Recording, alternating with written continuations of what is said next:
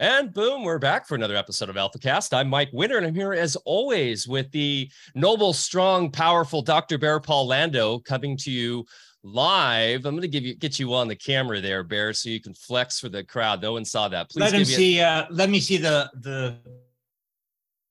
There we go. There we go. The twin pythons. Oh man, it's always fun hanging out with Bear. We had a long sweaty day yesterday setting up for our law workshop this weekend. It got hot yesterday, and we were having a lot of fun setting up new technology, which I might have to talk a little bit about today, and how technology has just gotten more and more difficult to deal with almost intentionally, I think, to distract us from the world that is just getting more and more crazy. The Borg was definitely out to get us yesterday, Michael.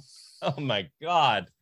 I had to take my shirt off, sweating, just like the AI was cackling in the corner.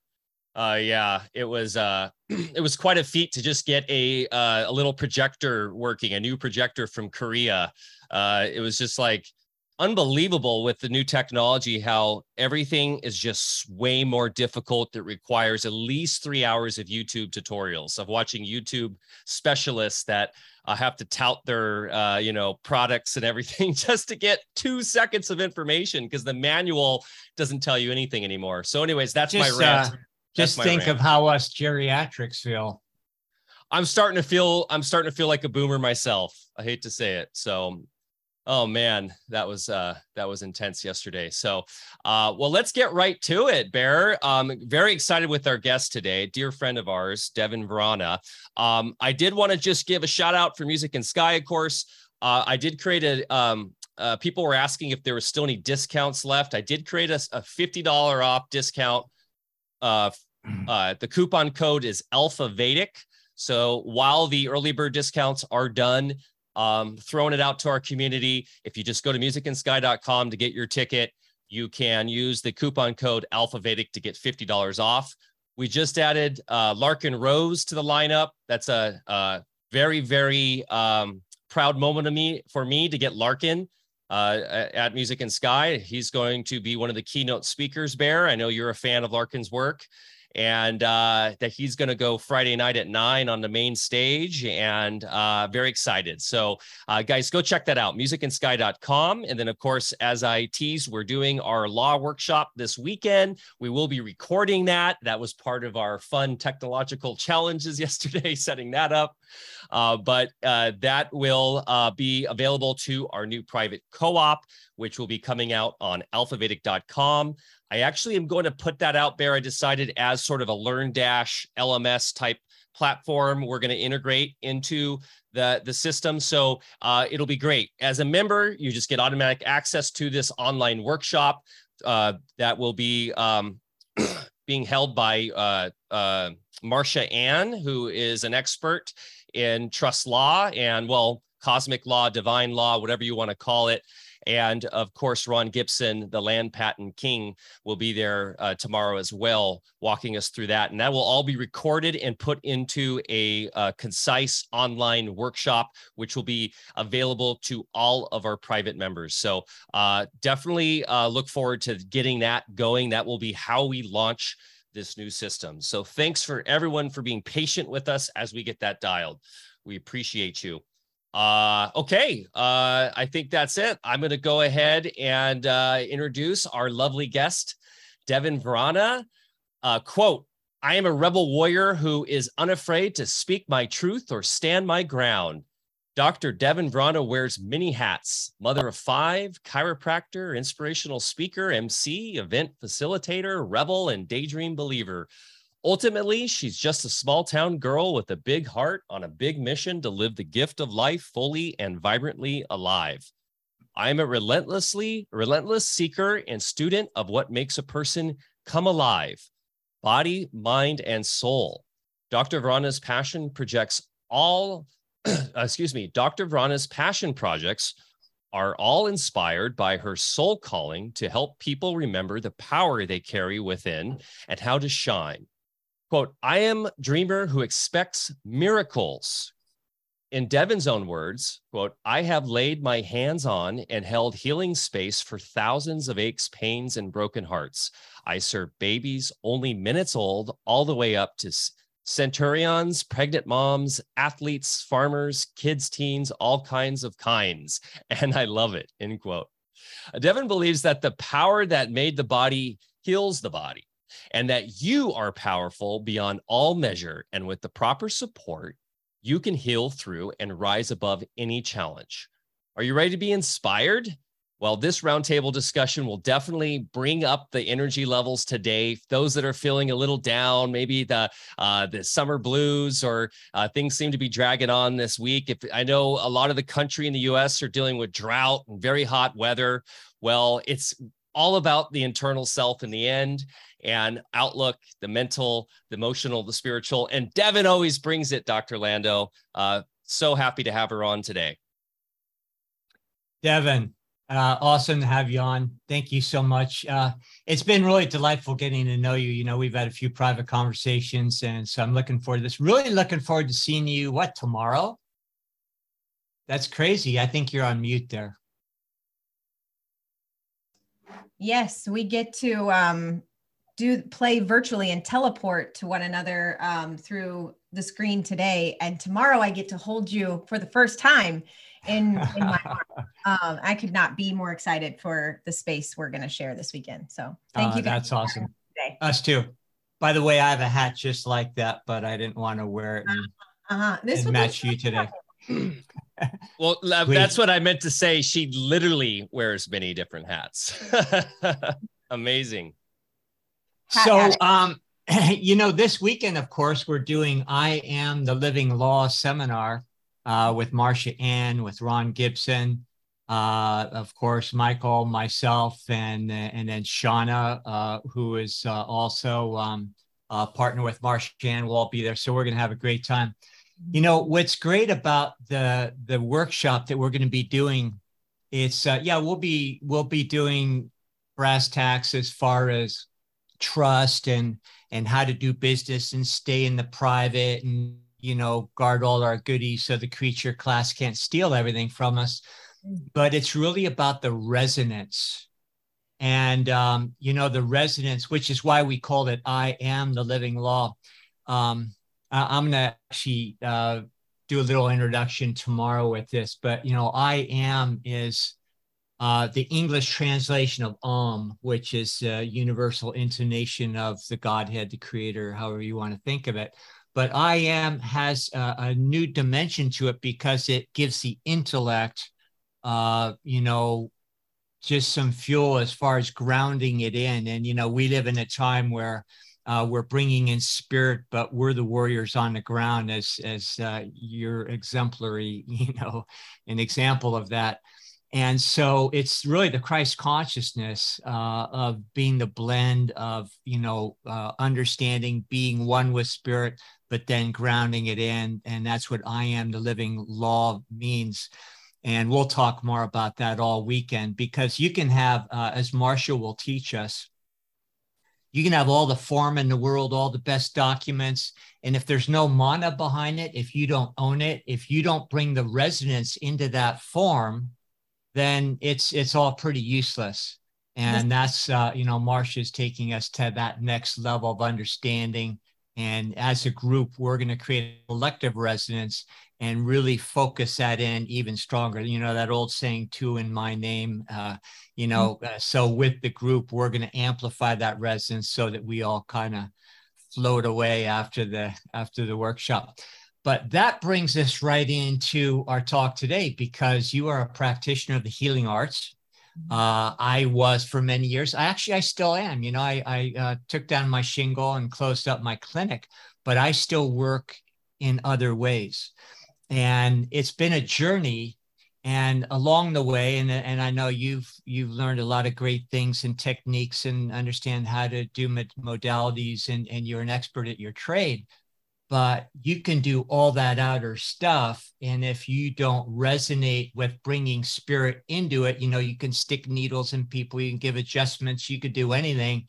Again, if there's no mana behind it, what's the use? And I have heard very few people other than yourself bring in that level of awareness, the passion. That's why you succeed the way you do with people. That's why you affect so many people. Many years of learning all outer techniques and doing all sorts of things, it became more and more apparent to me during my practice years that that's what it was all about. And it also occurred to me that all the things I had learned, they had some use, they're a way to interpret spirit into the practice, but basically they're more for my amusement.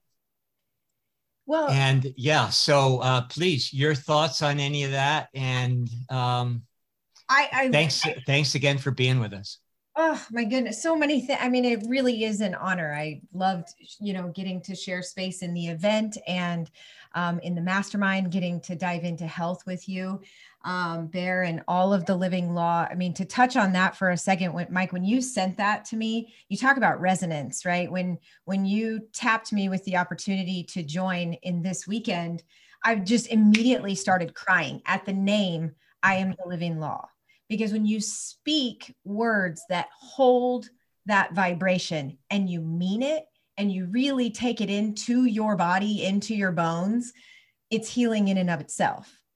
And in the moment, just speaking, it was like, I have to be there. I mean, I was like, Joe, we got to go. I don't know any details. I don't know how much it costs. I like the name and the circle of lights that I know will be there at this was like, I have to be there. I could feel it. So it is resonance. And like Marcia and Shauna so beautifully have gifted me, it comes to substance. Like we are human. We are, you have the forms and how you step into this way of life, but it has to become the substance of who you are. And these core values, I mean, I think that we talk about all of it, and it all sounds good in theories. There's not a shortage of information out there right now. There's an abundance, but what are you actually integrating? What are you actually integrating? What are you implementing in your day-to-day life? When it comes down to it, what do you stand in and for? And that's, been a very interesting, even 8 months of this year with chiropractic, to your point of what you were just saying. The adjustment is no different than a pharmaceutical pill. If the doctor and patient mentality is you sick, me fix, I'm going to deliver an adjustment from the outside into your system. But if there is a resonance between the chiropractor and the human being on the table, they become one for a minute. And that person comes and says, here's my pain, here's my subluxation, here's where I'm stuck. And I think we're almost like detectives of what is it that's here and what can I witness with you? And then what type of adjustment can I provide with you to create space for light to pour in? And that's just, it's a different way to be a chiropractor. And so, I mean, I've struggled honestly over the last few years of like, am I just adding to the problem that we're going through? Because I'm still keeping people in this model. Like I know something they don't know. And that's not true. That is not the living law.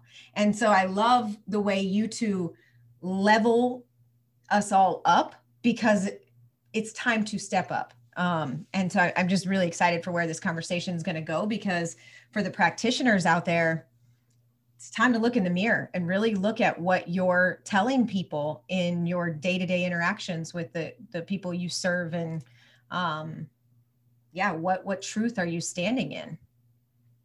Absolutely.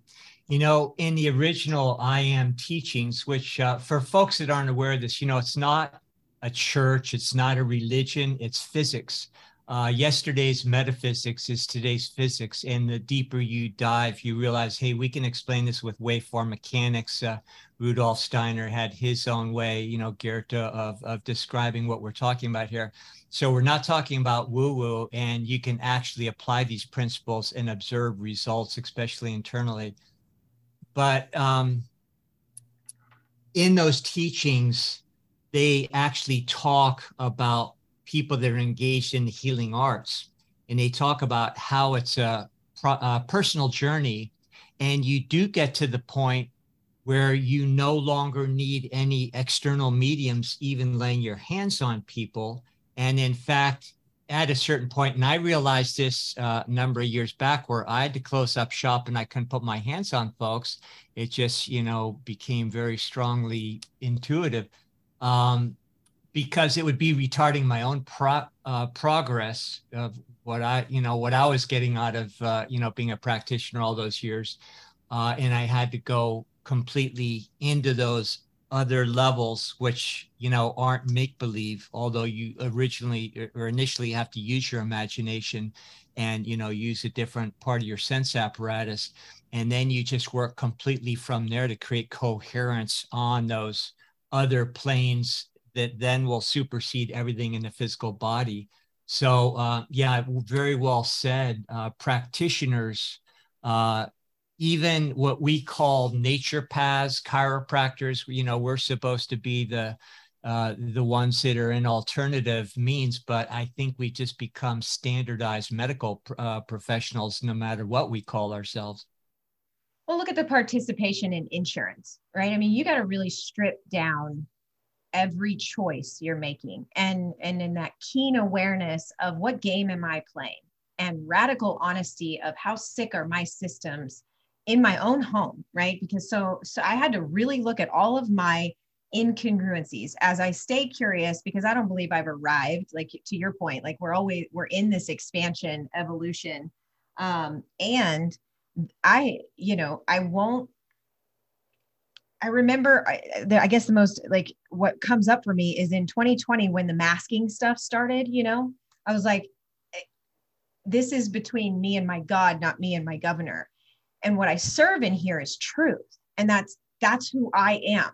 Hands, heart, voice, that's who I am. And so I understand there's these mandates, but even putting that on to me was going against what I'd been called to do. And that's a non-negotiable. And so I think over the last few years, we've all been given different opportunities it looks like everything's happening inward, but it's all inward. It looks like it's all external out in the outer world, but it's all an inward game of like, what was I living prior to COVID? What am I living now? And where am I going? Where are we going? So if you don't mind backing up a little bit, and I've never talked to you about this, what was your impetus as far as getting into the healing arts in the first place? Yeah. What was your journey? What led you there? So I was pre-med, pre-dentistry, had life all figured out, just wanted to help people, wasn't really sure how. And then I got pregnant my junior year of college, and single mom. I mean, everything just kind of went into a tornado for a time where it was like, oh man, I was going to travel. I was going to go serve overseas. I had it all figured out. And then God laughed at me, and the best thing in the world happened. And Roman was born, and he had a really rough birth, and forceps, and he wasn't a sick kid, but he just wasn't ever well. And so we were cycling like ear infections and different stuff. And I'm really, he didn't sleep for a year and a half, 2 years. I mean, he did not sleep through the night. So I was up all night. I was putting myself through college, and I'm coming up on graduation. I was like, took the MCAT, did the things. I'm like, I don't believe in pharmaceuticals. It doesn't resonate with me. I pass out at the sight of blood. So surgery is not like an option for me, even if I wanted to. And shadowed a dentist, and I was like, none of this is it. And I was bartending my way through school, and I just happened to wait on this big party. And the guy that came and paid the tab, he was kind of this light of the party. And then he came up and he paid for everyone. And I like had to kind of choke on my own, very, very poor tears of like, I want to be able to do that. And I said, what do you do? He's, I'm a chiropractor. Where'd you go to school for that? Cleveland Chiropractic. So I go home that night, middle of the night, coming home, look it up. They have a discovery day the next week. I go, and I will just never forget calling my mom and be like, because they were talking about the power that made the body and expecting miracles and all these things. I was like, Mom, this is what I've been looking for. I'm going to be a chiropractor. And she's like, how much does it cost? I was like, I have no idea. She's like, well, how long is the schooling? I don't know. And Devin, I was like, no, but this is it. And so I always say chiropractic came from me, because I actually didn't get my first adjustment until I was about a month and a half into school. I committed, to it just soul first. And I think that's what has honestly been the greatest gift, because I didn't have any preconceived notions of what it was or what it wasn't.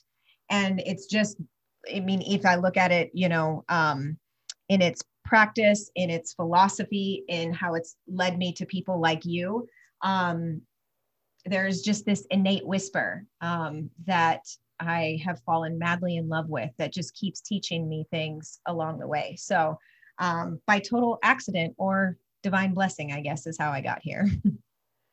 Amazing. If you study the pioneers of naturopathy, of chiropractic, when I was in chiropractic college, I was a Gonstead practitioner. Now, I had already had a little career in emergency medicine, and had the Chinese medicine background and naturopathy, and then chiropractic was kind of my last little formal training. And I wanted to be a really good adjuster, and I felt that Gonstead had the best technique, just really refined. And so that's what I did. And it was interesting because when I was in the Gonstead Club, they knew about a lot of my other background, and they would think I was a little bit woo-woo because I was in Chinese medicine and applied kinesiology and all these sorts of things. But then the more I learned about Gonstead, just like D.D. Palmer and some of the other pioneers, they were not only very eclectic, not confining themselves just to a chiropractic adjustment, but they were all about exactly what we're talking about today. They were men of spirit, and they really understood it was about resonance. And of course, they brought in certain techniques that became synonymous with, whatever healing art you're practicing. But all the early ones were greats. And then it seems like the followers always become, oh, it's just about, putting a needle in somebody, or just about the adjustment. Yeah, to D.D. Palmer, I mean, most people don't know, the very first adjustment was, he was a magnetic healer, D.D., and it was all about tone. And he happened to see a janitor that it looked like something was out of place, and he just forced the bone. And the man's hearing was restored. And so the roots of chiropractic were never about pain. I mean, whenever I meet anybody, anywhere, airports, restaurant, you name it, events, like, oh man, you think I could get, we're completely programmed that chiropractic means pain. And that didn't come along till, mid 1900s, where, we wanted to fit into insurance. We wanted to be accepted by other healing arts. And you look at Reggie Gold and other chiropractors, they wanted to make chiropractic a religion instead of a healing art, because they knew that the religion couldn't be controlled, versus we have to look at, we sign up for licenses. We have to abide by certain agreements. We pay $200,000 for our education. Like some of the because we entangled ourselves with the systems to be accepted, and really stripping down why we've done that, and insurance and the whole game. Right. But you can't meet two chiropractors that have the same technique or even philosophy, because everybody kind of has a different approach, and it is a fascinating profession. But I don't know if are you familiar with the Subtle Energy Body, the book that just kind of lays out all the different healing arts, chiropractic being one of them, traditional Chinese medicine, acupuncture, and it's an encyclopedia of energy pathways, prana. It has them all in there. And that book, when I found that about a year or two out of school, it was like, it's kind of like different languages, right? Like you have Mandarin, and you have Spanish, and you have English. And just like we use different languages to communicate, these practices use different energy languages to tap into those healing frequencies. And I think that kind of took me out of the box to stay only chiropractic, right? I have, acupuncture training and as well. And it's all the same, right? It's all energy. It's all resonance. It's all tone. And it's up to, our callings, which road we take and which language we want to speak to get there. Mm-hmm. Yeah. We're using the term healing arts quite a bit. And to a lot of people, I think that automatically means you aren't a scientist. Right. Can you speak a little on that? Science. What a word, huh? like we could have a whole list of words that come 2020 and beyond don't even mean the same thing anymore. You know, I take that as a compliment, because I do live and love and heal through my heart first, and I don't need anybody's approval with that. And I think the people that live in their heads serve a purpose.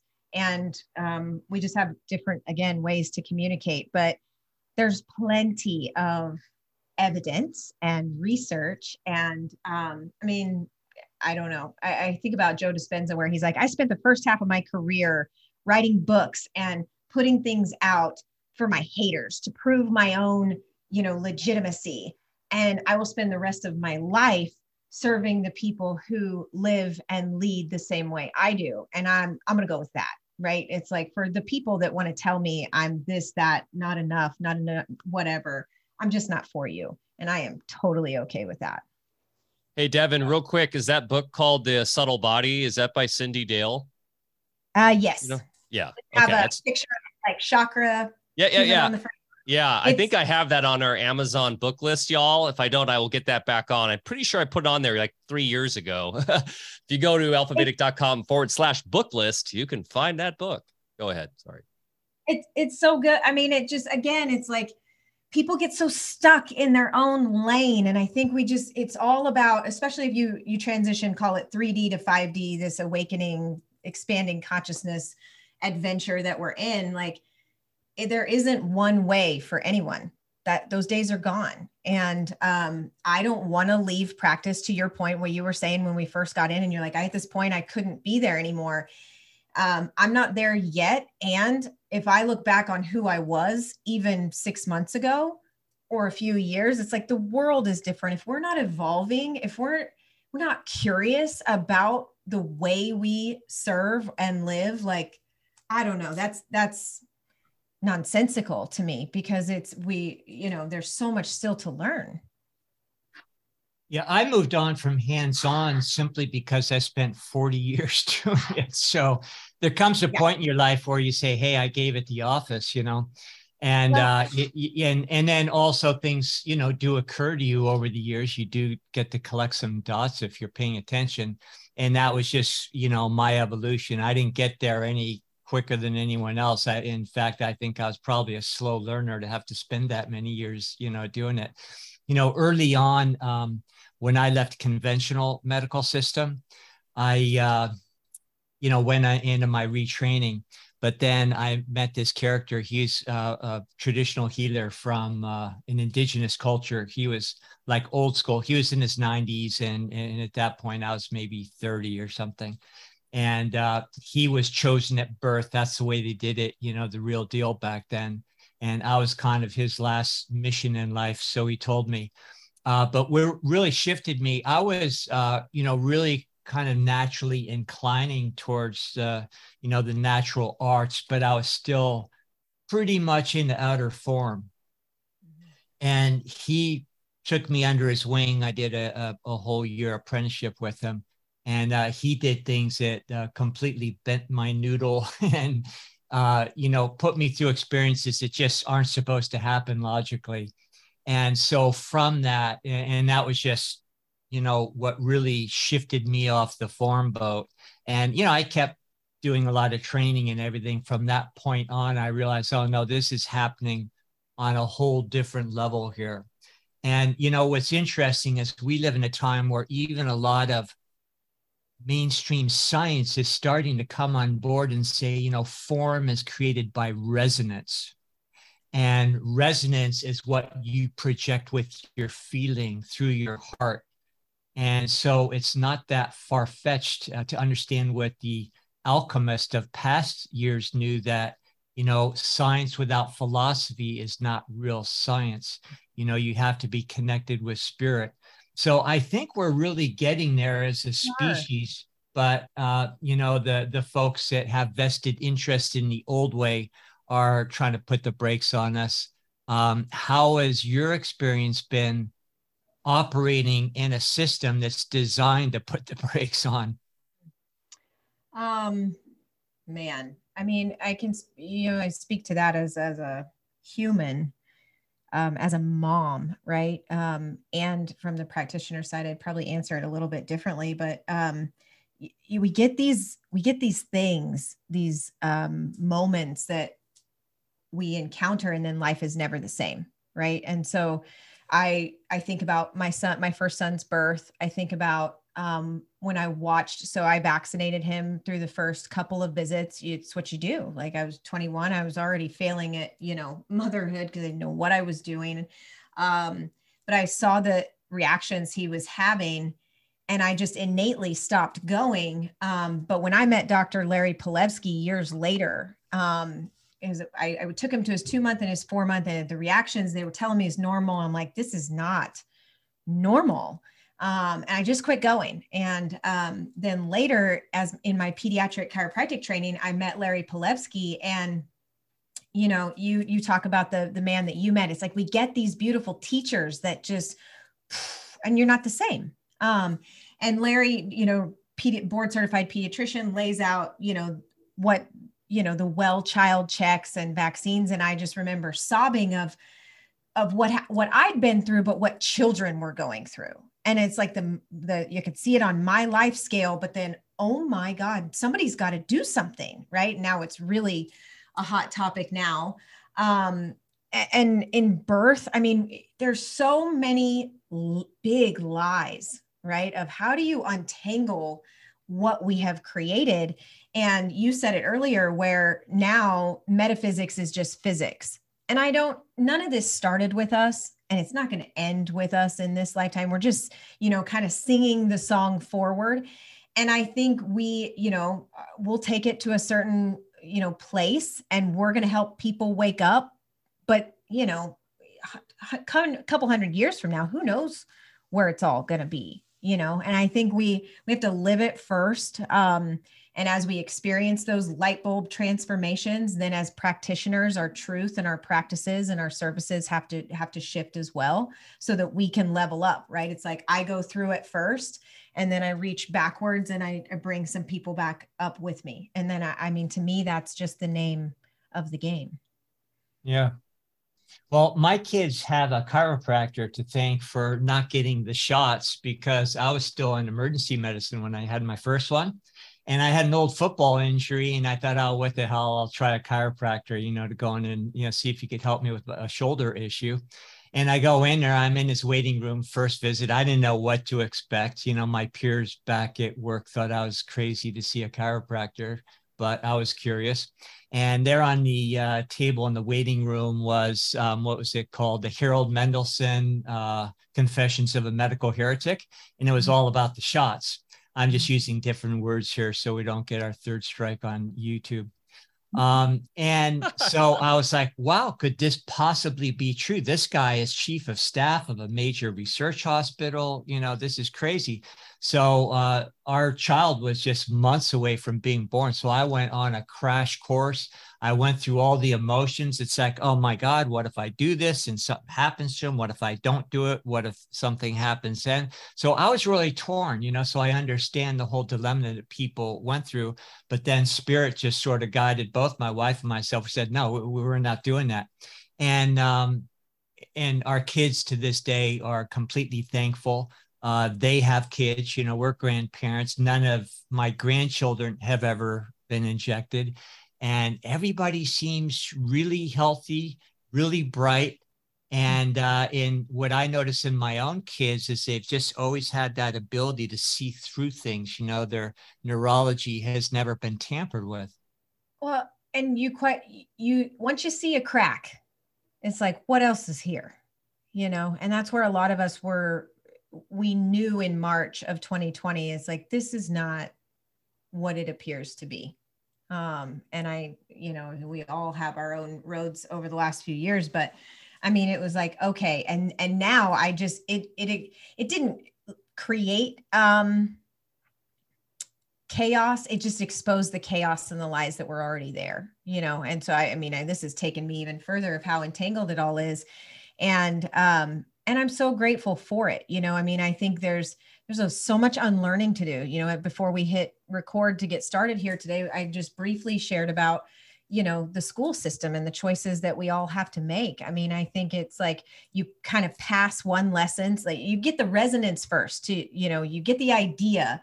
And then when you bring it into your substance, you bring it into your bones, you bring it into your home, because you first have to start with this awareness. Oh, maybe these shots aren't a good idea. Oh my gosh. Oh my gosh. Okay, now I'm going to live it. What's the next layer of the lesson, right? There's just this, and you go to the next one, and man, we are really seeing how deep the rabbit hole, so to speak, goes. That and the network effect is also, though, kind of counterbalancing a lot of the manufactured chaos, because thanks to Bear going to that Cairo, he in effect influenced me, because he was the one I went to when we were pregnant with our first kiddo. And I was going through the same stuff every parent does. You want to do what's best for your child, right? And the conventional system's telling you you're evil if you don't follow, you're putting your child in harm's way. And I trusted him because I am best friends with his son, who's never sick. So I was just like, that makes so much sense. And now look at my children. They are the biggest BS callers. You're so on point with that, Bear. Like, they just cut through my BS. I'm like, all the time, because they are so intuitively awake. And that, I guess, is the spirit that, worse than the Asperger's obviously all of those neurological disorders and everything that comes from it are horrendous. But I think above and beyond that, everybody who's getting the jibby jab, there's some sort of like consciousness shutoff valve or something going on. And I remember, Bear, you telling me that it's a higher plane resonance that's being affected than just the neurological, physical, chemical. And that, to me, I can spot now almost immediately when I look at other children. And there was a child yesterday at my kids are going to junior lifeguard right now. And this little boy came right up to me and started just talking to me vibrantly about the most interesting things, and was just like a little adult.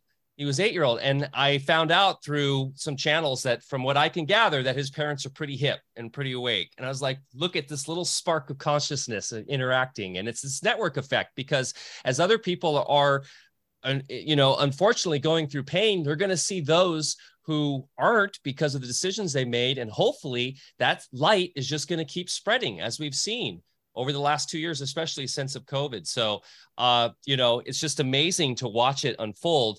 But Devin, so obviously with your first child going through that, and now for those that don't know, you have 6 children, correct?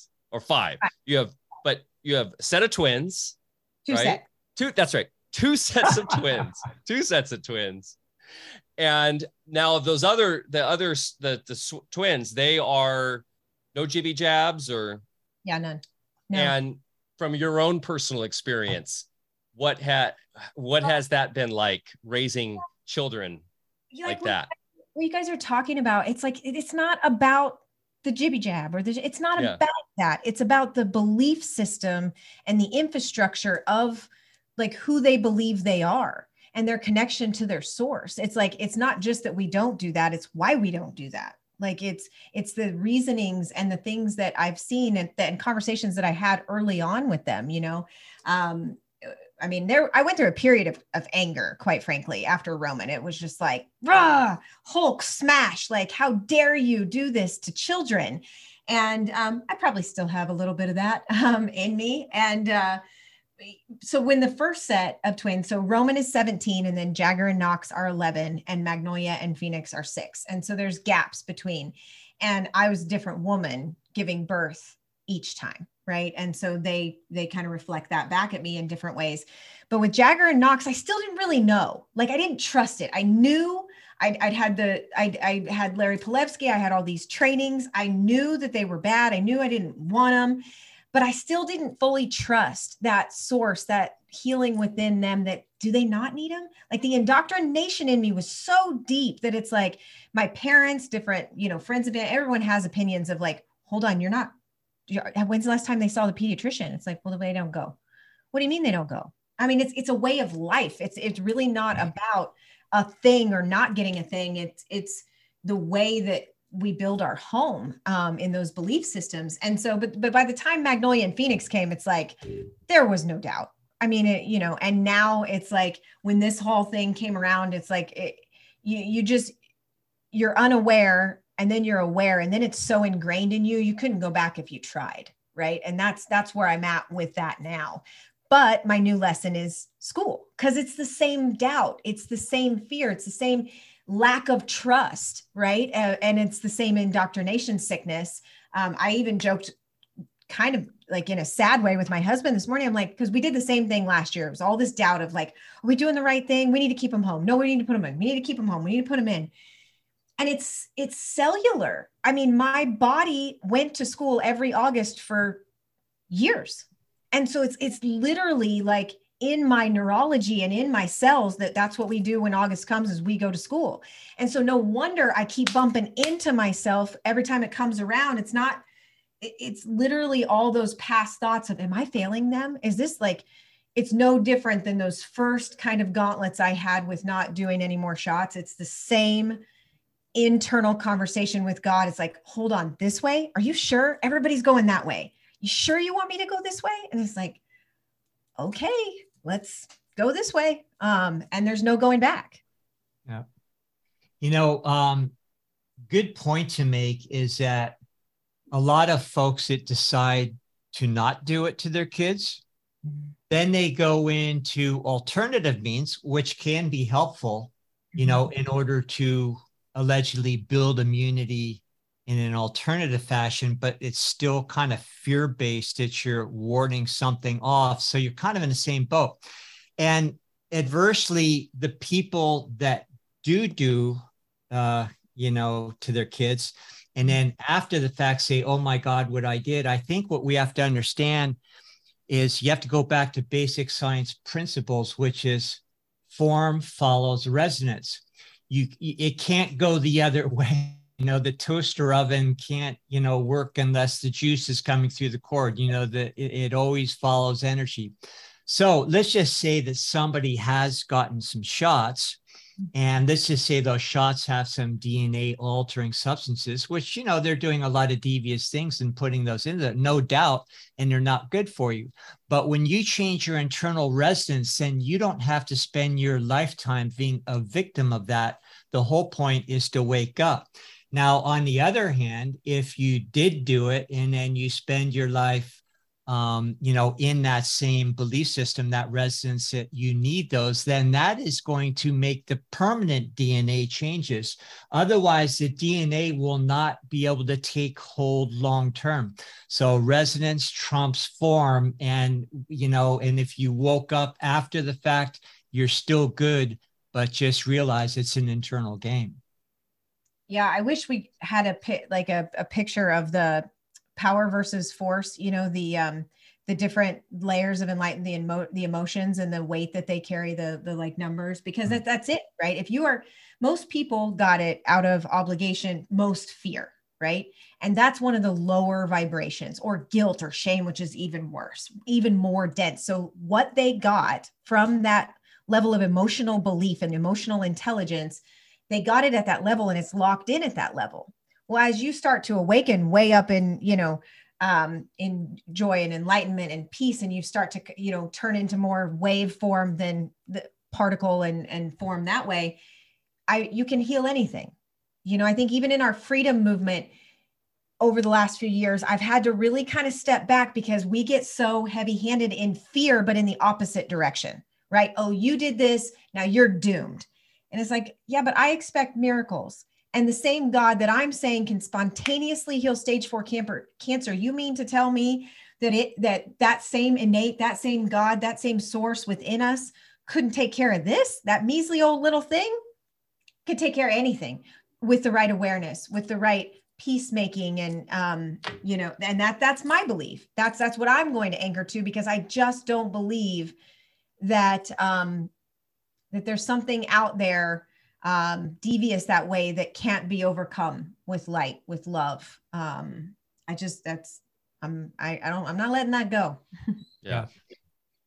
I was going to say too, we demonize the materialist, but a lot on this platform because it's so frustrating to see where scientism has taken us down the materialistic plane, and we see how it's subjugated even the alternative healing modalities into materialism. When you see like green allopathy, like we're seeing with a lot of Kairos, everything's just all about the material plane. But the material plane the dense material plane is it's a place where we learn lessons, right? It's where pain exists. It's where all this happens that will then hopefully eventually kick our ass back up into these other more important, or not necessarily more important, but these other areas of reality that are what essentially precipitate that material plane to begin with. So pain's important. All of this, those who have unfortunately made these decisions, we all have karmic repercussions for what we make these decisions in this life. And I was just talking to Bear a couple days ago about how my children were going through pain last week because they had come down with something, and one had a fever, and we had, junior lifeguards next week. And I was like, I don't want them to be in pain and be sick. So I was like, tell you what, son, I'm going to pull this fever out of you. And I did a little bit. I don't even know what I'm doing. I intuitively felt like I was putting my hands on him. And what do you know? Next day, he was jumping around and good. And I was like, it worked. And then what happens? Now I'm sick. And same thing with my other son. And you can probably, those listening, hear it in my voice a little bit. I'm recovering from it. So I was like, wow, that was nuts. And I called Bear and I told him, hey, man, I have a fever now and I'm not doing well. And I thought I did what was right. And Bear, what did you tell me? Well, I just related some personal experience. I used to see a lot of people every day early on in my practice, and great people, but then I'd find that one person that would kind of get their hooks into me energetically. I'd always take that home. But I also, kind of bought in back then that I was doing some healing on other people. So I would take on that resonance myself, and then I'd go down the tubes in the process. So what I shared with Michael was, you don't want to do that.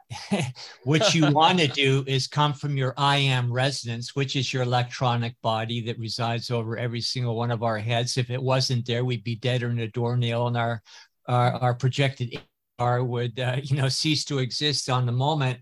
And you go from that electronic body to the I am presence of the people that you're working with, trying to help. And you go from there to there. So you're not using your own juice, because we've only got so much stored juice, here on the ground. We've got to have it replenished moment by moment. So go above to that source, to their source. And if you're using pranic healing, using colors, or even putting your hands on somebody on the ground, you always have that connection above down to them, not from yourself to them, because you're going to deplete yourself real quick that way. And that is also the reason why doctors of all types have very short lifespans compared to regular people. Well, what a void it creates to feel like you are this like well that people need to come drink from, so to speak. It's like, well, that only ends one way. Like, to your point, that's why a lot of the most powerful healing practitioners burn out, because you can't give what you don't have. And it's just leading people further away from what's true. In my opinion, it sounds like yours, which is, so to Mike, your point, I shared, I've had different family members go through really, really tough stuff. When my mom, stage 4 cancer, it was, and every single one of her bones, which I think I look back as this, divine karmic joke of sorts of like, it was in a place I couldn't get to it. So I literally couldn't put my hands on her, that the way that I knew how. So I had to search somewhere else, and it was just holding space, but I so badly wanted to take it away. Well, what does that mean? Where does it go? If I take it, then what am I doing with it? And one of my really, really good friends and mentors just said, that's not yours. These symptoms, this pain, chiropractors, subluxation, this stuck energy, it's intelligent. It's not bad. Why do we judge it? Like, we need to reverse engineer all of that pain, pay attention inside now, is just an opportunity to grow and to heal. So when our kids get any kind of anything, number one, they come and say, Mom, you know, I need you. And what do they really need? My love, my acknowledgement that they're safe and they're okay. But they also need me to speak certainty into them of like, that's awesome, dude. You're getting an upgrade. Your weak cells are on the way out. Your tough cells are coming in. Like, and I'll visualize that with them. You know, I had a series of really crazy hallucinating fevers about 1.5 years ago. And I was sitting there and I'm like, man, if I didn't know what I know, I would be terrified of what's happening to me right now. And I called that good friend and mentor, and she said, I want you to close your eyes and just imagine like where that ache was at, because it was in my hips. And she was like, I want you to visualize, you know, your bones are turning to a new matrix of, you know, an indestructible, you're getting this upgrade of your machine. And so going to those visualizations and then teaching them to my children when they have that, if you're throwing up, awesome. Oh my God, aren't you glad that we have that? You know, it's like bringing them into that, that voice within themselves of like, not what is happening to me, but what's happening for me here, you know? Yeah.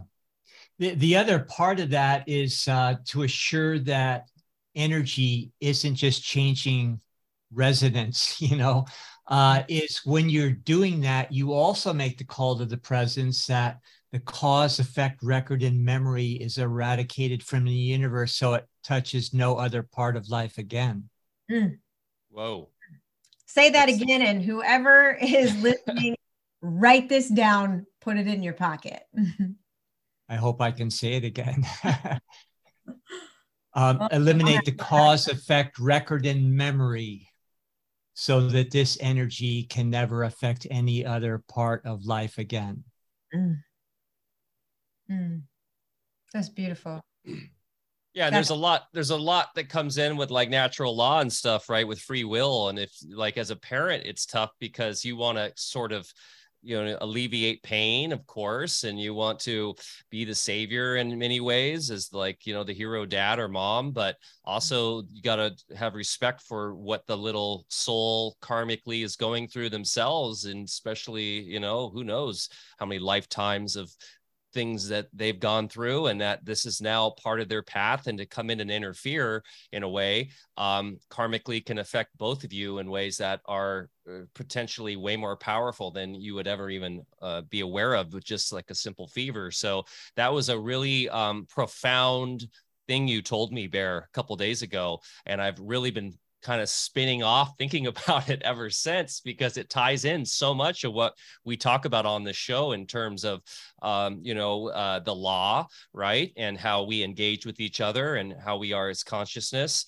And also it reminded me a little bit of what Kelly Brogan talks about in terms of victim consciousness and being a savior, and how really that's just my own inability to cope with it's probably some crap I got to deal with, and that maybe I'm enabling, and that's weak parenting. Instead, I need to be a little tougher, because my wife, who you'll be meeting to very soon here, Devin, she's a little bit more of the disciplinarian, and I'm a little bit more of the enabler. And that's some stuff I got to work on. So yeah, it's been a really amazing life lesson this week. And once again, the density of this realm, the physical realm, slapped me in the face, threw me a fever, gave me some pain. I had some trippy fever dreams this weekend. I'll tell you, I went to some dark, weird places, and then came out to some beautiful places too. And yeah, so it's been a fascinating time going through this last week. It's been intense, but I value it so much. And I also see a chiropractor weekly, Dr. Dan, who's the man, and who Bear knows as well. And he's kind of a legend in this part of the woods here. And I value those adjustments so much, because for the way I see that is it's kind of just giving me a little biofeedback and getting me back in awareness around my body, and so that I can realize how to take care of it better. It's not so much that he's fixing me. I feel like he's just getting me back to homeostasis of where I need to be. But I don't know. I see it as a sort of a way for me just to get a reminder of who I am physically, right? And so that's what he does for me. But then when you actually laid your hands on me in San Diego, I must say I could feel it was a different energetic about it. Devin. And I think that's really important to realize is there is a substantive, or what's the word? It's in terms of not just a qualitative aspect to everybody in terms of in your profession. And to find someone of your skill set is very special. So for those in the Wichita area, you're very lucky to have Devin amongst you there, and her husband as well, who I'm looking forward to meeting this weekend too, because yes. Your husband's also a chiro, which is very interesting. My husband, and now my sister, who I practice with, and my brother and his wife practice in South Carolina. So wow. A couple of cousins. I don't know how many practice members we've sent back to chiropractic school at this point. Like it's a full on.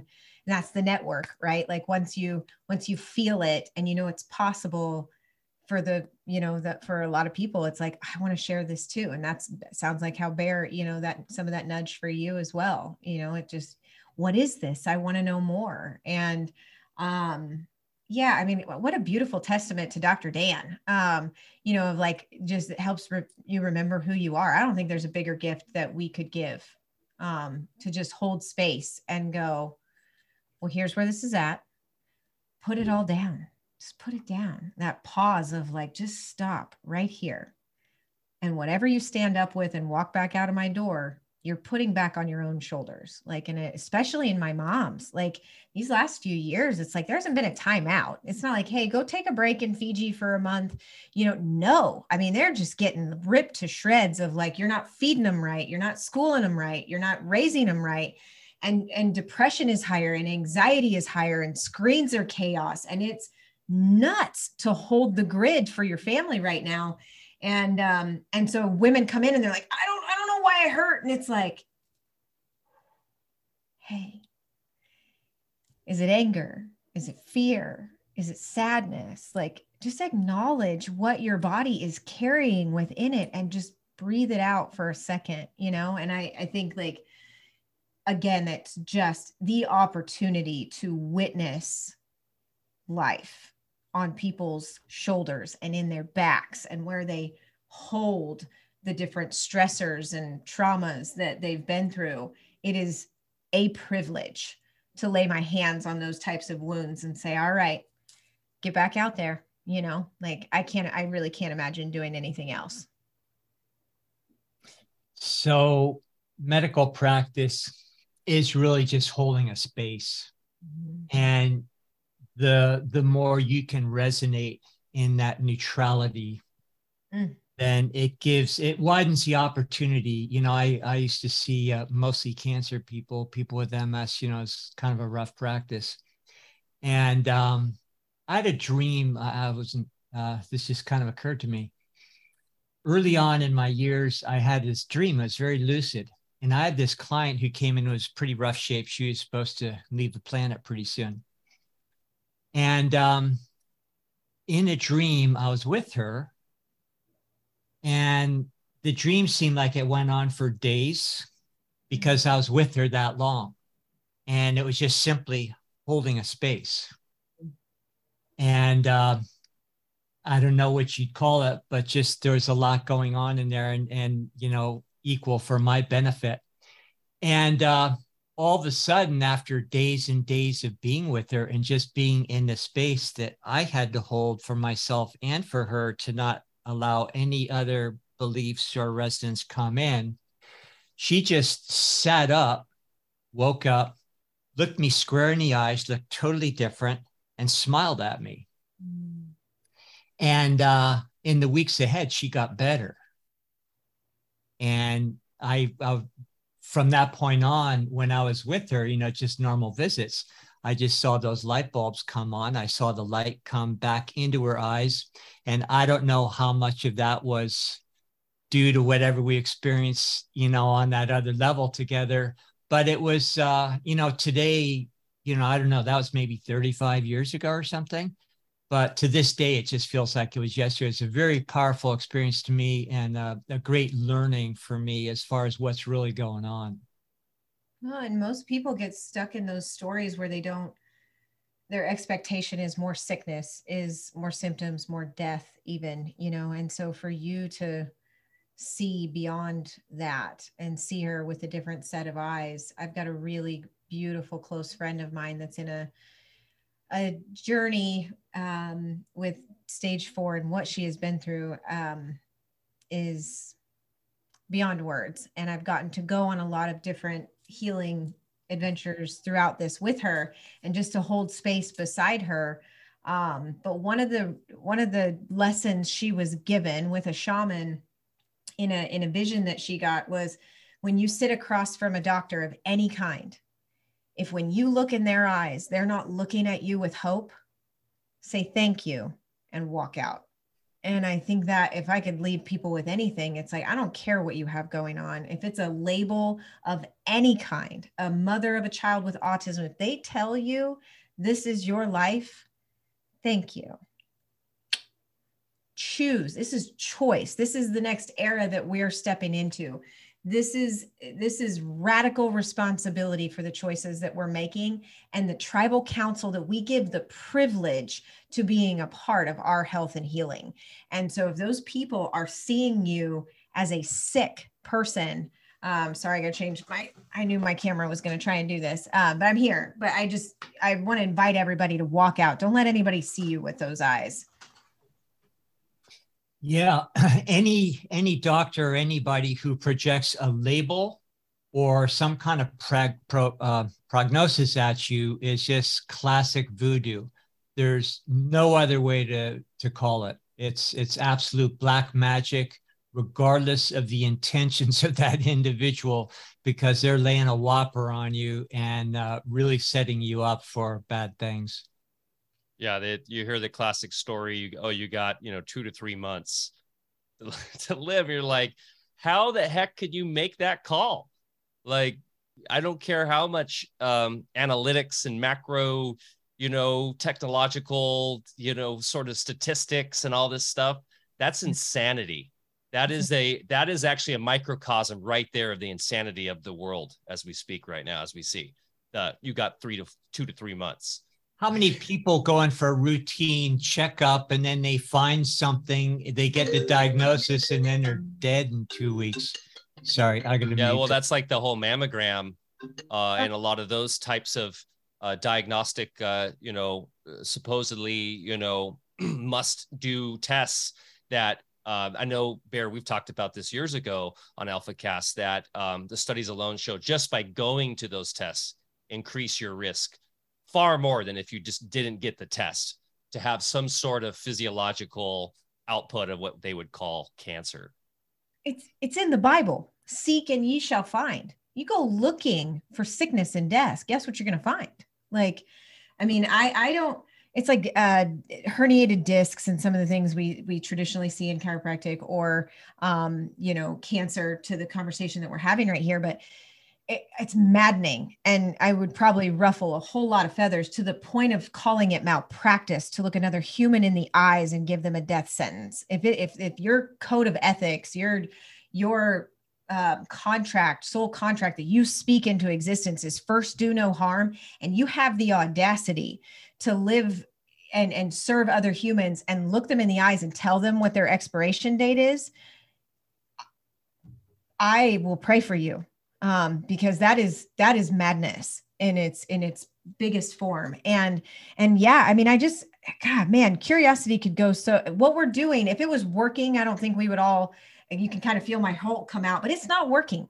Kids are freaking sick. Cancer, depression, anxiety, pick one. They're out of control. We're sick and we're sad. There, we summed it up. Well, why are we sick and sad? What are the choices? Because there's no victim, right? Okay, we did this. And my mom passed in 2016, January. I was pregnant with my second set of twins. I got served a Blue Cross audit a couple days after she passed.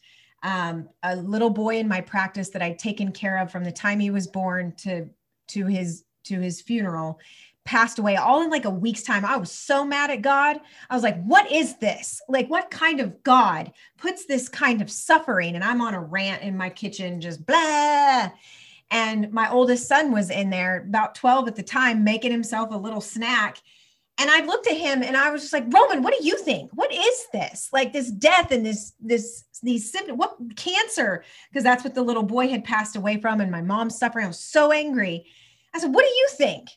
And he just sat his stuff down and he looked at me real calmly. He's like, well, I don't know. Probably just God's way of telling us we're not doing something right. And he picked up his stuff and he walked out. And I looked at my husband. And it shakes me just like it did that day. Cause it was like, well, yeah, like pain and suffering, it's knowledge, and knowledge is power, right? Diagnosis, I'm all for. Great. This is where we're at. This is what's going on. What choices got us here? Let's get our life off the train tracks that led to this point. Let's make different choices, set different expectations, and create a new reality. Like, anyway. There's my rant. You got me a little tear in my eye with that one. That story is incredible. That amazing what a little pure soulful little child like that, just pure wisdom coming out of that soul right there. Isn't that so true? And of course, this is compassionate realism or whatever they want to call it. These MDs that are saying, you got to get your effects in order and your life in order because you got 3 months. They feel like they, of course, will rationalize this and say, well, we are just being openly honest because we want to, allow for these last months to be the best that they can have. My wife is literally getting her master's right now in palliative care. She's a hospice nurse, and she would be probably the first to support what we're saying here, that there is no place for that. People don't care. Once they get that, you think they're going to be focusing on getting their effects in order? You think that's going to be their focus? No, I mean, it may be a small minority. They're going to spin out. They're going to spin out, and especially if they're young, if they're older, then maybe that's a little easier to do. So anyways, it's a big change is happening though. I'm definitely seeing a lot of MDs, and I think you would agree too, Devin, that are kind of leaving the system, right? Or at least trying to fix the system from the inside. What are you seeing right now? Because you're pretty active in this sort of, health freedom movement and all this. Bear and I are a little bit more kind of in the woods, literally, but you're out there. You do this amazing event called The Big Idea, which we could touch on because it's very powerful. The story behind that alone is powerful. And you bring in these, you have a lot of MDs that are speaking truth. Are you seeing more MDs kind of coming over and coming to the, I hate to say the other side, but at least seeing how the establishment is failing? Well, yeah. And to touch, I didn't know that about your wife and her area of study, but after being bedside with multiple of my best friends and watching them take their last breath, I don't know, that's a pretty high honor there to be in hospice care. And to go back to what I said, there is an end of the road that we're all going to meet. And sometimes, like to my mom, like there was what the doctors told her in that exchange that I'm clearly very heated about, but I saw her, and in one day I just knew she was ready to go home. And there is a way to honor that. It's like the whole basis of healthcare cannot revolve around avoiding death, right? Like it's quality of life. And so I just, man, like that could be a whole different rabbit hole in and of itself. But and that is exactly what she always stresses about anybody who's end of life, is the quality of life is more important than anything.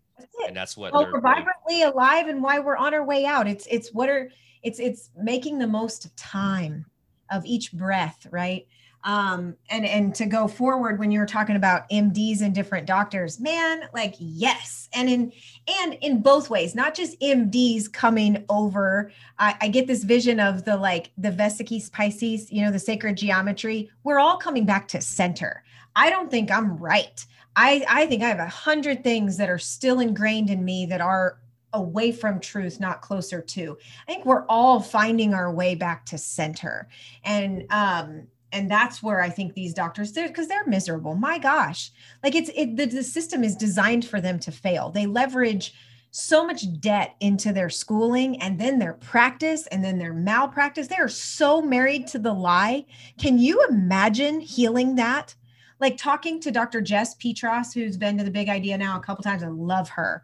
And she's come, she's moved into German New Medicine, and she's living a whole different existence now. But she and Kelly Brogan both were at the Big Idea this year. And as they have evolved and as they have found center again, then the truth they speak and serve has to shift with it. And I think that goes for all of us. Naturopathy, if you're using, homeopathy to fix an illness and it's outside in, you're still part of the problem. You're still part of the sick mindset. And I don't care if it's a natural thing or it's like you said, green pharmacy. It's like we're all finding our way back home to this center point of truth and empowerment. And as a practitioner, you realize the best homeopathic remedy is yourself. As a practitioner, you're creating a resonance. That's what attracts people to you. Even if your resonance is not, let's just say, in a real state of awareness, well, those people sometimes need that experience that will lead them to a greater level of awareness. And, regardless of what a practitioner does, what kind of modality. And this was a realization I had a long time ago. People would always ask me, well, what do you think's better, or this or that? And it's like, well, there's no such thing as better. It's what do you need? But more important, who are you seeing? You can see a medical doctor and have a great healing experience if their awareness is that. I had when I was a kid, we had a family physician who had been, with my all the way through my grandparents. He was kind of older. I was actually named after him, Dr. Bear Paul. And he was a true healer. He was amazing. I went in there, and even as a young kid, I loved the man. He was just, you could just feel his heart. And, that really shaped, I think, a lot of my destiny, besides having his namesake and everything. But, I remember him, I think, as my favorite person in practice that I've ever met to this day. And he's a medical doctor. Yeah, it's not type of practitioner, it's paradigm of care, right? I mean, it's, and in business side of chiropractic, like I go to different things, and one of the words that always comes up that literally makes my skin crawl is retention. And this idea of like, what is your retention? Like of people staying with you. And it's like, don't we want them to outgrow us? Like, and as I shift, they're not my patients. Like when I hear language like that, and I'm kind of a wordy like that, I'm probably overly specific about what words mean, but I just don't like I think that's part of our sicknesses. That's dis-ease in the approach to health and practice, where it's like, I'm not trying to keep you. I'm here today, and so are you. Let's share today. Let's share right now. And if you want, I'll see you next week. But I think that as I evolve, I can look back at people that I served 5 years ago who look at me now and they're like, you're not the same. It's like, no, I'm not. You're right. And so if you're still married to the story of your sickness, and I'm telling you, I'm not going to honor that story anymore, I view that as a service to you. And if you don't, and you choose your story, that's fine. Like, onward for both of us. Retention. That's a beautiful microcosm of what is wrong with anybody's business or anybody's mindset in this reality. If you're trying to retain and hold on and like, have everything be mine, right? Versus the real path towards abundance. And we talked about a bunch about this during the event with like Tara and different stuff, is giving and putting out, because we have an endless source, as Bear was saying earlier, that we have the spout we open up. And if we close off that spout, we aren't able to give more, and we actually shut off the abundance to ourselves. But if we give, what happens in your practice? They heal, they get better. They go tell their friends, hey, look, I don't have to go back to Dr. Devin anymore. Wow, that's crazy. Let me go check her out. Because to be honest, one of the biggest knocks of chiros that you hear all the time is once you go, you're going every week, So, well, during the last few years, the people that wanted, that would ask me, will you please put on a mask? And my answer is no. And it's like, I can't compromise the truth. I understand. And I'm sympathetic to why you're asking. And I am more than happy to refer you to someone if that is your choice for care. I love you enough to to honor that request, but I will not compromise my truth. I can't. It would go against the core of my relationship with God. And that's not something I'll compromise for anybody.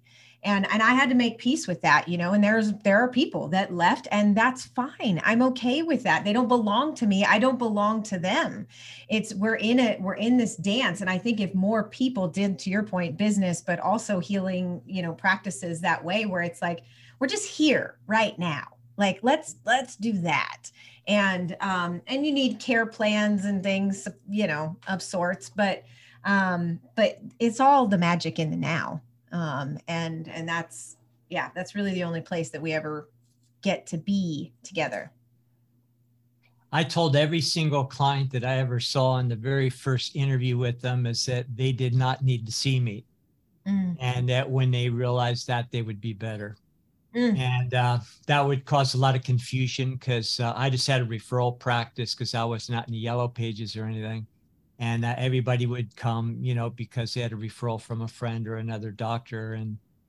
And I had so many people over the years that, came back, at some later time and said, yeah, I get it now. Well, and so the big idea, right? The big idea is a chiropractic poem that really just explains that it's thoughts, traumas, and toxins that create dis-ease in us, and that we have the power to heal and shift and overcome. And when all of those kind of thing, that dark night of soul season I had, because it was not one thing, it was a lot of things that crashed down. And I went off on this journey, kind of seeking knowledge and experiences, Tony Robbins events, Dispenza events. It's like, give me. I want to know more. Why did my mom get sick? Why did all this happen? Why did my birth go the way that it did? What, what is real? I mean, I was just spiraling in the best way. And I gathered all those things, and I would come home from those events, and it was like, and like crash hung over, like, oh, but here I am in my real life again. And I just heard all these things and I experienced them, but now I'm with my team and my practice and my family, but they didn't get to hear all the things that I just heard. Let's bring them there. And it reminds me of a question that a chiropractor had asked, if you had to choose between chiropractic practice, the adjustment, and chiropractic philosophy, the truth, which I would call the big idea, if you had to choose one, you couldn't keep both. You had to choose one. Which one would you choose? And like Bear, you saying, you don't need to see me. It's the philosophy. It's the paradigm. It's the mindset. And it was a no-brainer. And so that's why the event came about. It's like, yes, I want to keep showing up in the practice, but all I really crave is for you to get it, for the light to come on, because once it does, and in lots of different ways it does, in your marriage, in your health, in your happiness, in what you've been through, once you start to experience the light coming on and you get the big idea, that's freedom. That's limitless potential. And that's become the soul mission I couldn't turn off, I guess, if I tried, Amazing. So back into the mundane just a little bit, if you don't mind. I came to the conclusion that vertebral segments don't subluxate. They don't just go out of place. Bones are held in place by muscles. Muscles are part of vast networks. I always looked at it as each vertebral segment being a circuit breaker. And when the circuit popped, it went, whoop. So you can get an adjustment. And, sometimes you, flick the circuit breaker back on, it stays on. A lot of times it doesn't. So what's your thoughts on that? I use that a lot. About half of my practice is, young people, kids and teenagers and families, and that people just get that. It's right. It's the circuit breaker in your house. The lights are off. We flip them on. They call me the poop doctor. You're not pooping? We flip the switch. Poop. It's great. But so two things. Number one, I love that analogy because it is so simple. Most people can land there, and it's not pain-based. It's, function and nervous system, tone, conversation. So I love that. And then to your point, well, why does the circuit keep going off, right? That if we're really serving medicine, that will last a lifetime, teach a man to fish type stuff, then it's that question. Why do you think this keeps going off? What kind of food you eating? What kind of stress is in your life? How you sleeping? Like, what kind of structural things have you been through? What needs the German new medicine that Dr. Melissa Sell, I just adore, right? Because there's stories to be told. And so I think, meeting people where they're at. If you come to me and you do have a headache and you want to experience relief, I understand that sometimes you are so in the dark or the storm, you can't hear me. And if I'm trying to teach you about the circuit breaker and how like you're powerful beyond measure and you have a 10 out of 10 migraine and you're vomiting, like I'm an asshole, excuse me, if I'm not supposed to cuss, but like I that would be insensitive to not acknowledge what was going on with you because of my all knowingness.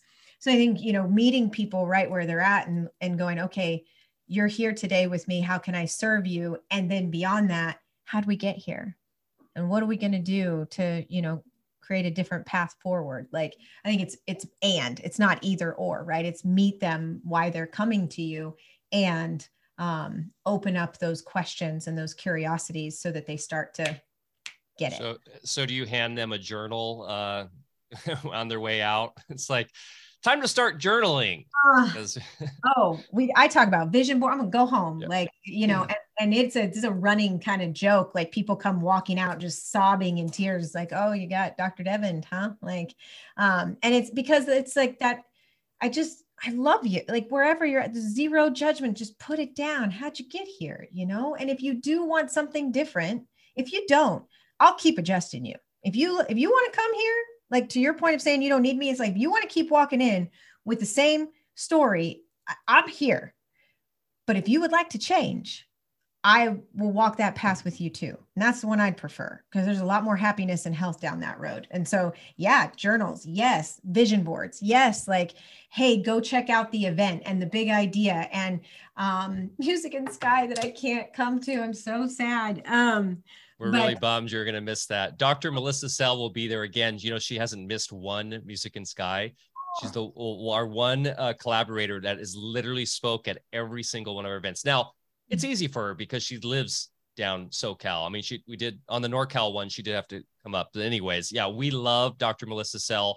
And since the first Music in Sky, thanks to obviously Dr. Berlando's influence on us, that was one of our core principles was that in order for us to heal as a community, we must first heal ourselves. And with that, we must understand principles like, the terrain and the body, mind, spirit connection, new German medicine. So out of the gates, we've been talking about this, and we'll have you eventually. And we're decentralizing Music in Sky. So we'll be doing one in the Midwest. So we'll definitely, you'll be involved down the line. But yes, to your points,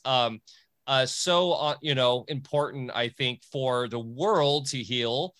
We have to heal ourselves first. And obviously the medical industrial complex is feeding itself off this sort of materialistic idea that sickness is only healed by others. And so we have to go to a practitioner, and that must be tough for practitioners to wrap their heads around the idea of that. Like Bear was saying, you shouldn't need me. I mean, that seems counterintuitive to a capitalism-based marketplace. But if we can really get there, like what I talk about, and having a holistic economy that actually will all be way more abundant if we're all healing ourselves, because then we won't have to worry about our neighbors being sick and putting more strain on the system and all that, because everybody's living in this much more vital way. Then I think everybody, of course, wins in way more than that doctor driving the Porsche who's making millions off all the sick. That doctor actually, if he could see the light, would probably live a lot longer and maybe not need the Porsche or have the Porsche, whatever, but wouldn't have to be so stressed out about the world coming to war and all the calamity, which is spiritually being created by that very need to have that portion, that sense that you have to save and help everybody, if that makes sense. So there's a big change happening. You're right. And I think people are waking up to this in droves. Well, and there, gosh, you look at insurance and there are so many layers. It's not it's not allopathy per se. It's the educational like institution that creates the way they practice. And then it's the insurance company that they literally become slaves to, that hospitals are for profit. I mean, you look at Blue Cross Blue Shield doesn't want you to be healthy. They don't care like that. They're mitigating costs. It's dollar signs.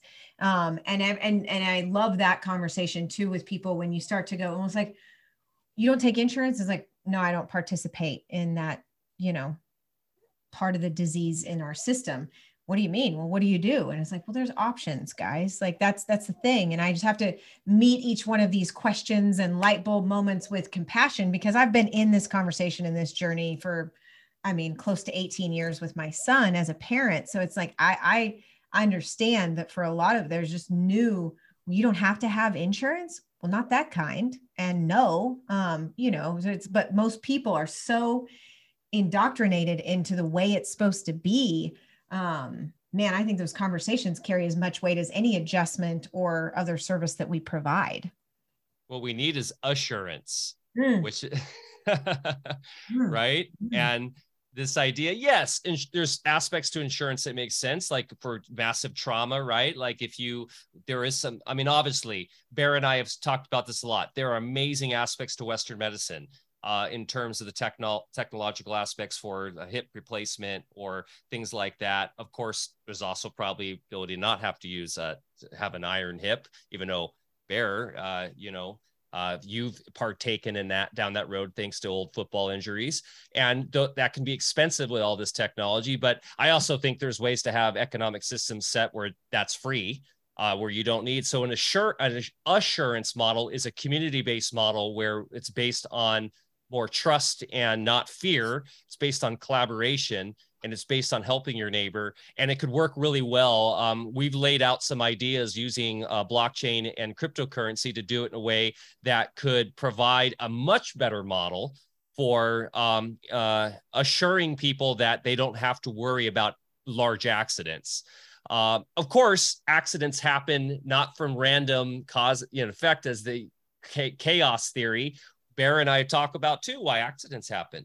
Accidents happen for a reason. There's a purpose and there's a divine connection to the decisions you've made on multiple planes. So it's funny when everything gets so reductionist in the modern world. And when we can get out of the reductionist mindset and look in a broader, more holistic scope, solutions become so much easier. They really do. But that is interesting. You don't do the insurance thing. My doc doesn't either. You just pay cash, I never took insurance. It's incongruent, and you have to take notes and you label and you diagnose and you do all these things that not that we don't take notes. It's the type of notes that you have to keep that have nothing to do with their actual care, that are insurance-based standards. That just it's chaos. But you speak about accidents. So, I've got 5 kids. 3 of my boys play football. They're all wrestlers. They're maniacs. We're dirt bike junkies. Like it is, and a few years ago, one of my boys was climbing 10 feet up and tripped himself up and fell, and 6-inch skull fracture, brain contusion. And we lived way out in the country at the time. And I think when we brought him to the hospital, it's funny, on his discharge, his number one diagnosis was failure to comply with vaccine recommendations, which is insane looking back, right? What does that have to do with the trauma? But you look at the whole system and how we were treated. He didn't have any care. He didn't need any intervention. They brought him these meds for seizures. And I was like, why are you giving him seizure meds? Has he had a seizure? He said, no, it's protocol. I'm like, one of the side effects of this medication that you're giving my child who just fell is seizure, to avoid seizures. No. And then you got to sign it. So you go through all these forms. He received no treatment, but had to stay for a night. $64,000 was what the bill was going to be. We used Christian Health Ministry at the time. They take the bill down to $16,000, right? All of a sudden, how do we go from $64,000 being charged to us down to you're going to actually give me a bill for 16? And so you see it from the inside out and you're like, this is madness. Go to the way that our insurance is set up every month when we get our statement. it's a prayer request that your contribution, your donation this month goes to the Verana family to pay for hospital needs for their son Knox. If you would like to, send a prayer their way, that is beautiful. Like that, that it's for people, not for profit. And they covered all of it. And so, yeah, we had to chip away at it until they could review our case and then pay for it. But they covered all of it. So there are options. And the way you do one thing is the way you do all things. My kids get so sick of me saying that, but it's like, if we talk in the freedom world about all these things, but we can be out of alignment in our actual implementation within our homes. And I think insurance it's a big discussion that we need to continue to have in engaging. Yeah. And insurance is negative betting. Not only are you focusing on something bad happening, but you're putting money on it. Yeah. There was a time in the past where I was part of a group where we first started with auto, and we didn't call it insurance, and then also into healthcare.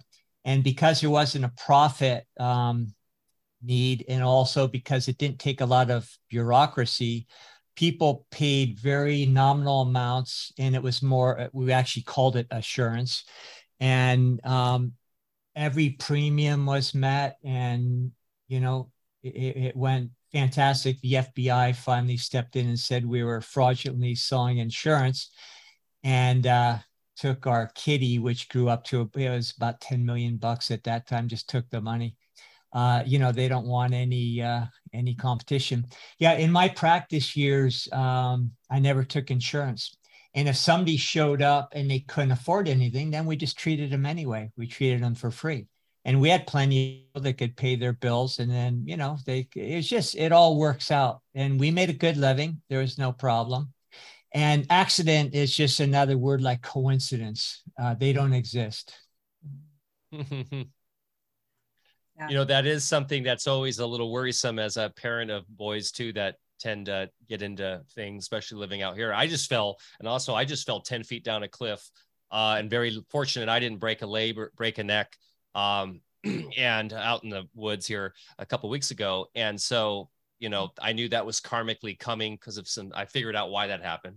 But that being said, that's frightening to get a $64,000 bill, right, for that. So I know that freaks people out. So I'll definitely, I think that'd be really good for our community to drop some different types of solutions for people there that could have that for their family. I'm fortunate. I mean, because my wife's in the, traditional sick, well, I hate to say sick care because she's not involved with that. She's as a hospice nurse, but she's definitely a healthcare or a spiritually inclined healthcare worker. We have, I guess, what they would consider good insurance, right, for that, but it's included with her job. But I've never had to use it. So it's kind of funny. I roll my eyes because she still sees that as really important. I'm like, Blakely, I've never had to use that our entire marriage. Because I don't go to a doctor, and fortunately I haven't had a need to, but there's always that little tickle in the back of your head. What if this happened, So yeah, I would be very open to Devin getting that link for you, for what you're using, and any other type of alternative, other solutions out there for folks, because this is one of our big questions that comes up in our Telegram a lot. Like, what other alternative forms of insurance are out there? Well, and Carrie Madej at the Health Freedom for Humanity Symposium, they did a doctor's panel, and they were just talking about, let's resurrect apprenticeships, right? And so instead of going to medical school and putting yourself, like, resurrect Dr. Quinn medicine woman type care. I don't think you'd want to throw baby out with the bathwater. There's time and a place. To your point, if I had a bone sticking out of my arm, I'd probably want it operated on. So, we need each other. And we got to just come up with healthier ways to create these ecosystems. And I think we're seeing it in membership form, and apprentice and private membership form, and where you can, and doctors kind of training up people. I know a good friend of mine in Australia, they had a lot of crazy things come down about pediatric chiropractic. It's illegal. You can't adjust babies and all this. And she turned in her license, and there's a lot of people there that are giving up chiropractic. I actually talked to Marcia and Shauna about this, down the Sovereign path is if that's inevitable for me. Like, will I have to detach from this word that now belongs to the world to truly step into my sovereignty? And I don't know. But I've watched good friends of mine leave it behind because it became a necessity, and they still lay their hands on people and they call it an attunement instead of an adjustment. But we're so attached to words and things like that it seems, to give up your license. Jess Petros, lots of people stepping out of that world to detach from the sickness that comes with it. And that's the way the system changes. Obviously, it's been created because of the legislatures that are, doing their job on behalf of the controllers. But back in the, I think it was like the early mid 70s, the chiropractic profession, a lot of people don't realize this, was approached by the AMA, and the AMA wanted to absorb them in. Hey, you guys are going to be part of us. You'll be, good old boys, and you can do all these other things you can't do now legally. And the chiropractic profession, kudos to them. They said, shove it. We don't want it. They did the same thing to the osteopathic profession. The osteopaths went for it, and then their schools radically changed. So when I learned osteopathic technique, I couldn't do it through, conventional osteopathic circles. I had to go study with the old timers, actually do apprenticeships. So chiropractic was really the last remaining renegade. And what they've done over the years is legislate what you can, what you can't do. Now you take your national boards, it's just like taking a medical board. There's no true good stuff left in it. They did that to the naturopathic profession a long time ago, where basically they just did away with the licensure of naturopathy. In fact, that's how I got into chiropractic college, because when I was through the 4-year naturopathic curriculum, there wasn't a license you could get in California. And back then, I still thought I needed a license. And so I went to chiropractic college so that I could get an alternative license that was good in every state.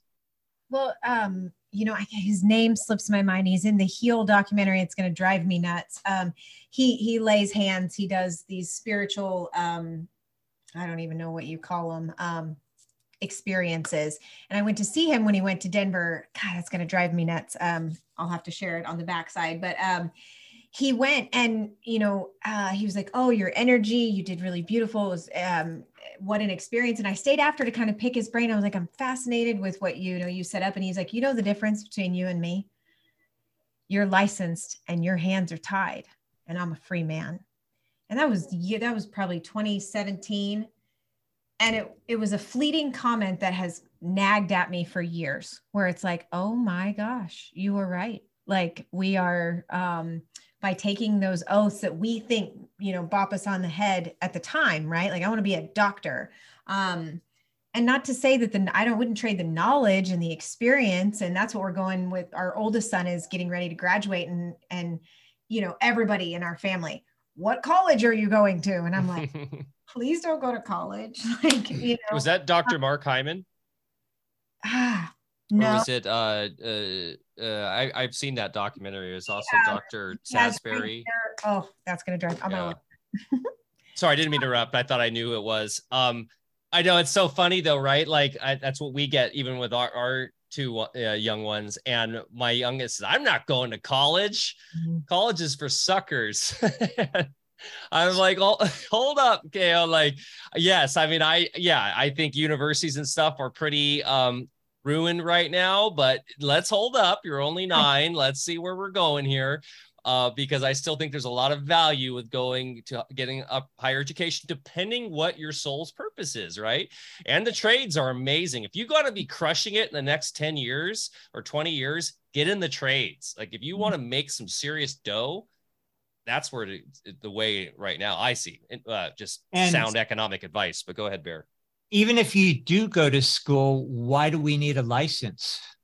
When you've already demonstrated by way of your degree, your clinical experience, your internship, whatever you had to go through. In the mid 80s, a lot of people right now are talking about private membership associations and everything, but in the mid 80s, where we started our first very large clinic, it occurred to me that I don't need any stinking license. So I gave up all my licenses because I had several, and we created a clinic on private property. And from that point on, we were never in a commercial zone again. So we didn't have to have a license to play in their jurisdiction. And people that came to us were coming because they were private consenting adults.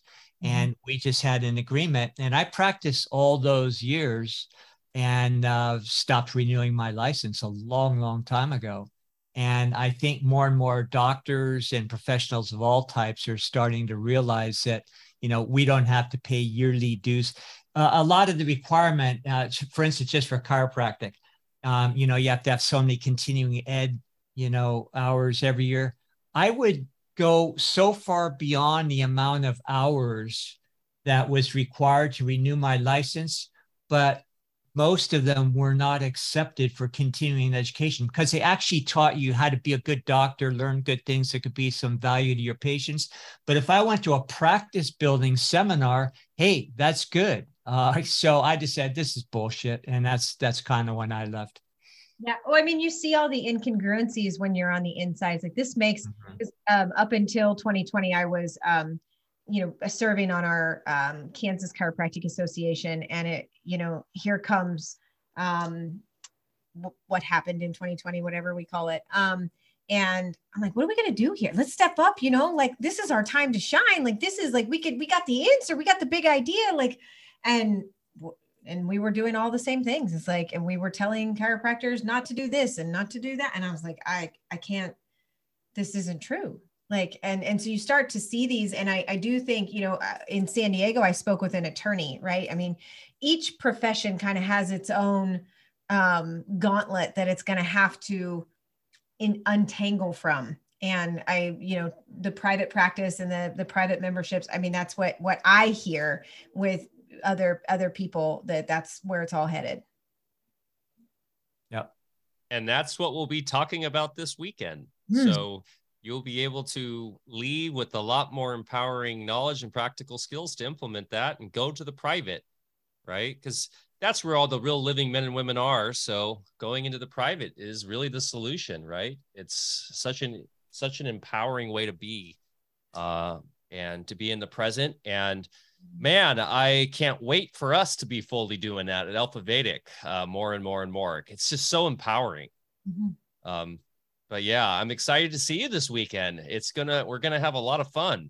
I know. I can't wait. And to bring my husband, like it's when we say I do, and you have this family unit, like I've gotten to do all these experiences, getting to know you guys, a lot of my soul's work, but now to get to come together, that's going to be a multiplier for our home, because now we get to bring it in to even more substance together.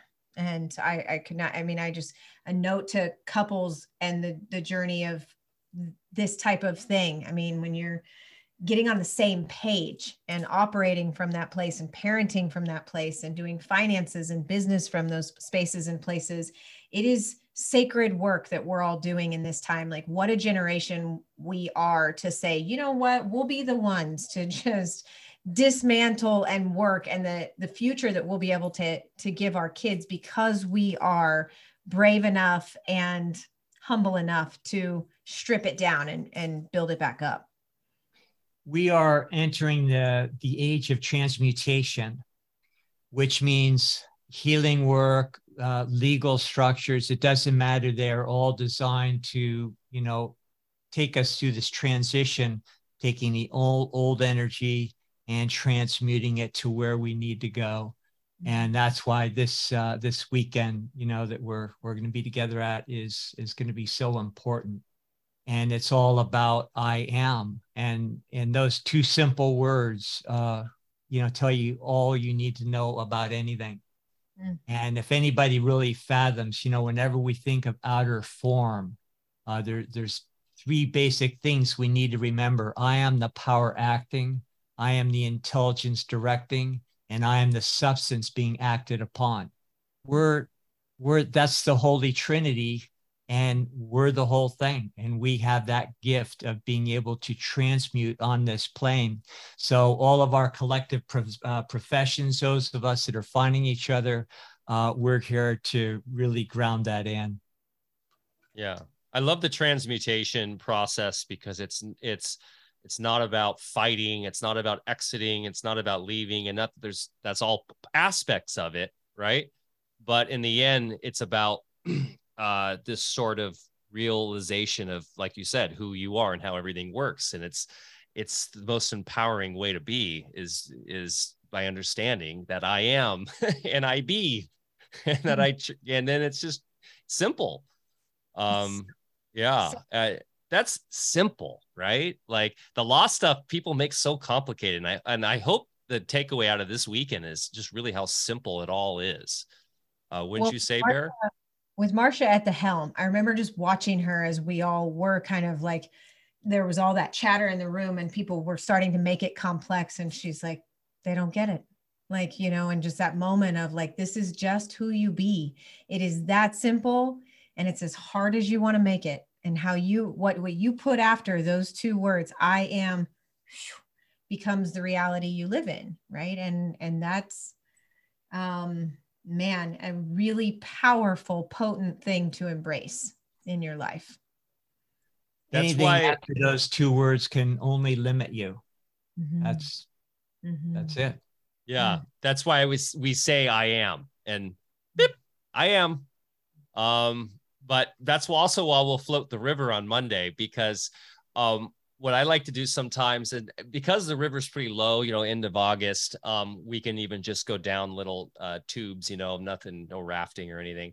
But you are now, I am in the river, and just like what an amazing sort of analogy for this reality as you're floating down the river, right? The river of life, the river of the essence of how time and everything is. And you are just now in the flow.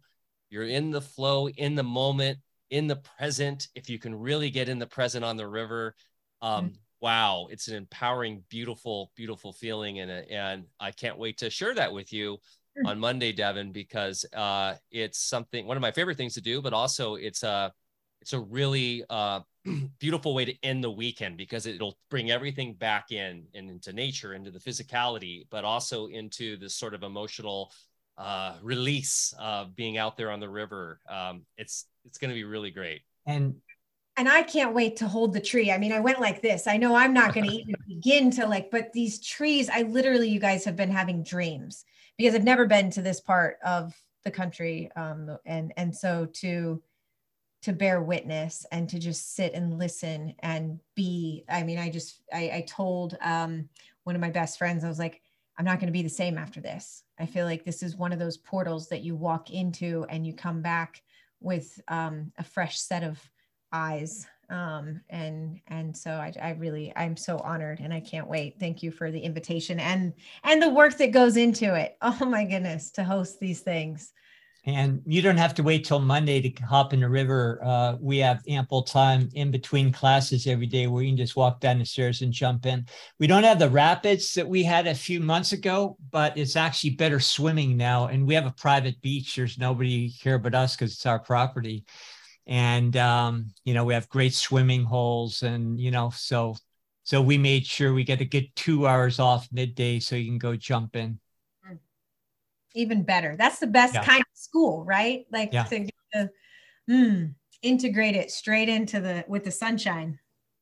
Yep. Yeah. And then we'll definitely work in a quick little foray into one of the most majestic groves on the planet, which is just north of, not far from the farm.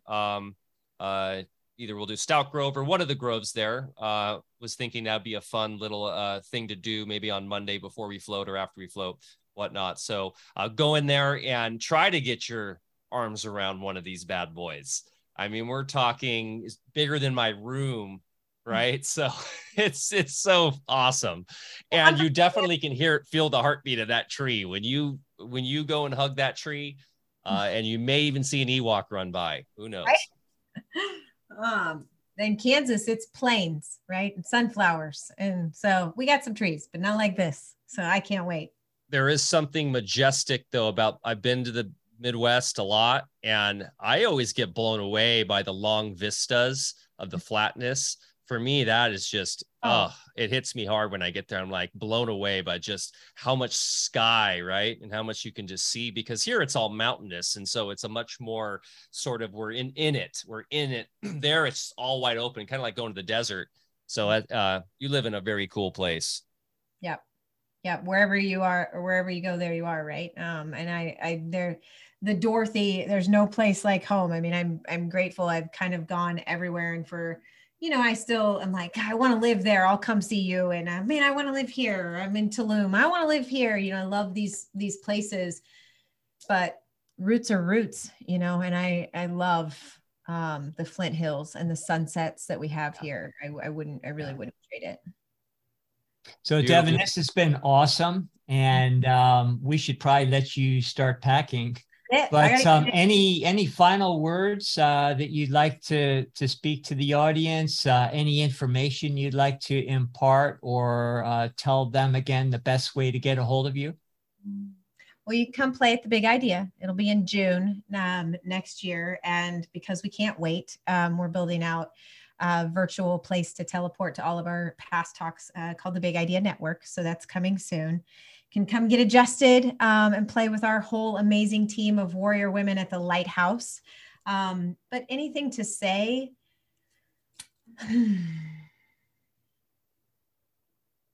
Breathe. And put your hand on your heart every chance that you get, and just feel that thing, that magic, that miracle inside of you. And remember who you are, and give yourself grace, and, be a rebel and give others around you even more grace. Because I have to believe that we're all doing the best that we can. And the only way out is through, and we are really just kind of doulaying each other all through this thing, and love, and only love, will truly set us free. So thank you for your time. Beautiful. I'll have all the show links below. You guys go support Devin and all that she does. And definitely want to catch the Big Idea recordings. Phenomenal content. So thank you, Devin, so much, and can't wait to see you soon. Yes, tomorrow. Okay, guys, thanks so much. Hey, thanks so much. Everyone in the chat was just really wonderful chat today. We appreciate you all for coming out and joining us on the live stream. We do this every Thursday at 10 a.m. Pacific time. Go follow us at alphavedic.com and join the mailing list to get notified of our next show. Give us a like and subscribe if you resonate with this content. Share it with your friends and family. And as always, remember to get outside, get your feet in the soil, go plant something, go for a hike. Mother Nature is our best teacher. Show her some love. We love you, and we'll see you next time. Cheers.